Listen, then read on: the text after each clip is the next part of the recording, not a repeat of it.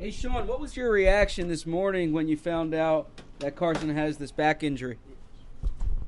Well, I think just like anything else, I was surprised, but Carson's a great player. He's played really good football, but as far as if he's able to go or if he's not, really our preparation doesn't change throughout the week because you're looking at if it's Nick that's stepping in, leading you guys to a world championship and playing really good football, especially down the stretch. So it's a great challenge for us either way. I think, just as a coach and someone that's a fan of the game, I hate to see that for somebody like him that's overcome some adversity and been playing really well. So, you don't know if he's out or not, but I just hate to see injuries, period, in this game because, you want to see players be able to go compete and do what they love. Hey, Sean, you kind of dealt with this situation last year when the Eagles played there. Obviously Carson got hurt late in the game and everything, and Nick came in. What do you remember from that game, just the way Carson played and how it turned out and everything? Yeah, I just remember it was a good high-level caliber of football, both teams going back and forth, Carson making some unbelievable plays on schedule, off schedule. One of the things that stands out is the toughness that he demonstrated by being able to stay in there after he had already done it when he gets hit by Mark Barron on that run and throw the touchdown on the fourth down. What a gutsy play. And then you remember Nick coming in and doing an outstanding job of finding a way to hit Aguilar on the third down that kept him on the field. Chris Long did a great job forcing a turnover at the end that led to the field goal that ended up, kind of putting them ahead when we were up 35-34. But it was a great game back and forth. But ultimately, they were able to come away with the win, and they deserved it. Sean, everyone's been talking about Aaron Donald this season, and the Eagles' offensive linemen today were praising both your defensive tackles. What has Sud brought to the team? And he's not getting the stats necessarily Aaron is, but what has he been doing that making life easier on Aaron or just making life tough on other offenses? Yeah, I think anytime that you've got multiple threats, on the front that dictates and determines kind of how you want to protect and how you want to, lend presence based on the front structure that you're in with your center or whoever your uncovered is always something that's a benefit. Dominican's done a great job of playing really a lot of different roles where he's playing end, he's playing inside, and he's definitely influencing and affecting the game in a variety of ways. And then what else can you say about Aaron other than he's been outstanding? He played really well last year, and he certainly has gotten better.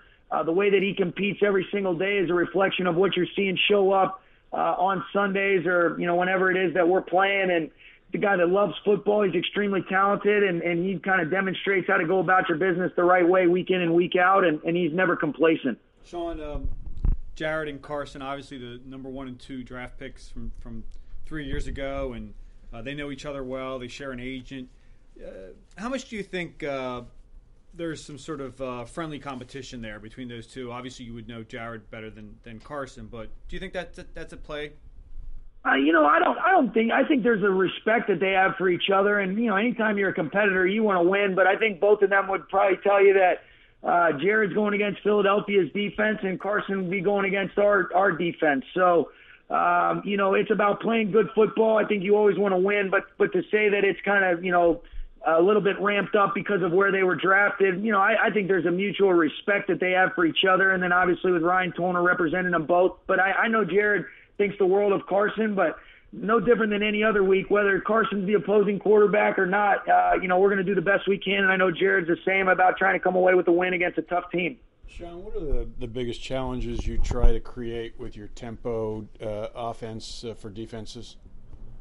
I think, just mixing it up a little bit. I think our players' ability to change it up is what makes it unique. And, one of the advantages that we have offensively is deciding when that ball is going to be snapped within the framework of the 40-second play clock or 25 coming out of a stoppage. And that's something that we try to do. But, like any other week, certain weeks dictate a different approach. And, that's something that, we're kind of evaluating as the week progresses. Now, you stay in 11 most of the time. So you're not making substitutions isn't a big priority for you as opposed to a defense that likes to rotate its linemen or something like that.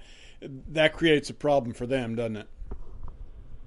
Sometimes it can, but then you also don't want to be, you do want to be mindful of the fact that if you are playing with the same guys, that the idea isn't to gas them out either. So, when you do send guys down the field or when you have some explosives or different things like that, You want to be able to mix it up throughout the course of the game. I think you want to be careful going tempo every single snap because, what the thing that you like to utilize to your advantage is not knowing when you're going to access or activate it. But yeah, it can sometimes help us. But, the way that the league is structured too, sometimes even if we are staying in the same personnel grouping, if the ball goes out of bounds on our sideline, they don't know if we sub or not, so they'll stand over the ball. So there's some times where even this year where we've had some big gains and then we get on the ball, but, we have to wait because the refs have to properly get themselves aligned in the position to be able to officiate and see the guys that they're responsible for looking at on that given play. So it's a give and take, but, being in the same personnel, it certainly doesn't hurt us for sure. Coach, a little bit out of left field. You guys actually just re-signed Jamil Demby, an offensive lineman, today. He's a local South Jersey kid. Just curious what you're excited about bringing him back in the fold off of the Lions practice. I know he's a draft pick of yours. Yeah, it was a tough decision for us. When we put him on the practice squad and didn't activate him, that was a tough decision because Jamil had done a lot of good things throughout the preseason. Detroit ended up kind of taking him from us, and then when they moved him back down, we kind of had a spot, based on Dominique Hatfield's injury, and he was somebody that, our coaches and our personnel staff felt strongly about and wanted to be able to bring him back. And he's a great kid that has a good demeanor, a good competitor, and we're excited to get him back in the mix for us. Sean, I know you leave most of the defense to Wade, but you're as much as you play 11, the Eagles last week and for a lot of this season have played a lot of 12. They've got two very good tight ends, as you're well aware of. How much of a challenge does that present to a defense to when you can play 12 that much and have versatile tight ends like they have? Yeah, I think it's a great weapon to be able to have, especially when you're looking at with Goddard and Zach's ability to play in line and be able to compete as blockers, but then also be movable pieces that can make plays, with the ball in their hands. So anytime that you have those players that can do a lot of different things, kind of in a similar but obviously a little bit different, those tight ends and those backs that can do a lot of things are the ultimate jokers that really give you a chance to present a multitude of things out of the same personnel grouping, to a defense. And certainly, I think Coach Peterson does an outstanding job of putting, his players in spots to accentuate their skill sets. And, a player like Zach is certainly your ultimate chess piece that he can play tight end, but you can certainly displace him in the slot. You can split him out wide, and he's got a chance to be, a favorable matchup for you no matter who you put out there. Hey, Sean, you spent a lot of time in your career game planning for Fletcher Cox, I imagine. What stands out about him? Yeah, I just think how disruptive he is. I mean, one of the things I really respect and appreciate about him is just the relentless effort that he plays with. Clearly, he's a powerful guy that can work edges, extremely strong, explosive player. But I just think, certain guys where you're just watching the tape, even if you're not even really locked in on certain players, they kind of just jump off the screen. And Fletcher's been one of those guys that's done that consistently. And I think Coach Schwartz does an excellent job, in some of those known passing situations, putting him in spots that can get them some favorable matchups.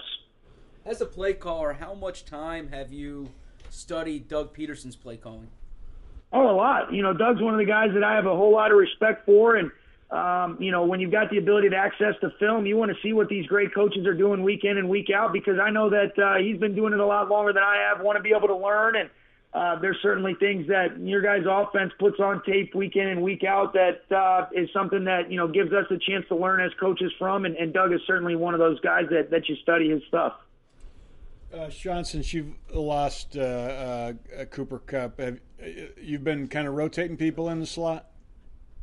You know what? Really, what's happened is, Josh Reynolds has stepped into that role as far as, being the third receiver that's on the field. But then Robert Woods has kind of played in that spot. Now, we try to make our receivers interchangeable, but if you said who's the one that's really been taking the majority of the snaps at the spot that Cooper was playing, really it's Robert Woods has transitioned inside, and then Josh Reynolds has overtaken Robert's role that you saw those guys playing earlier in the year. But we try to have our receiving group be versatile and movable pieces for us, and that's really kind of what they all provide. But I would say if you said who's the one that's taken the majority of the snaps at our F position that Cooper played, it would be Robert Woods. Sean, what were your impressions of Nate Sudfeld working with him in Washington? Yeah, I really liked Nate.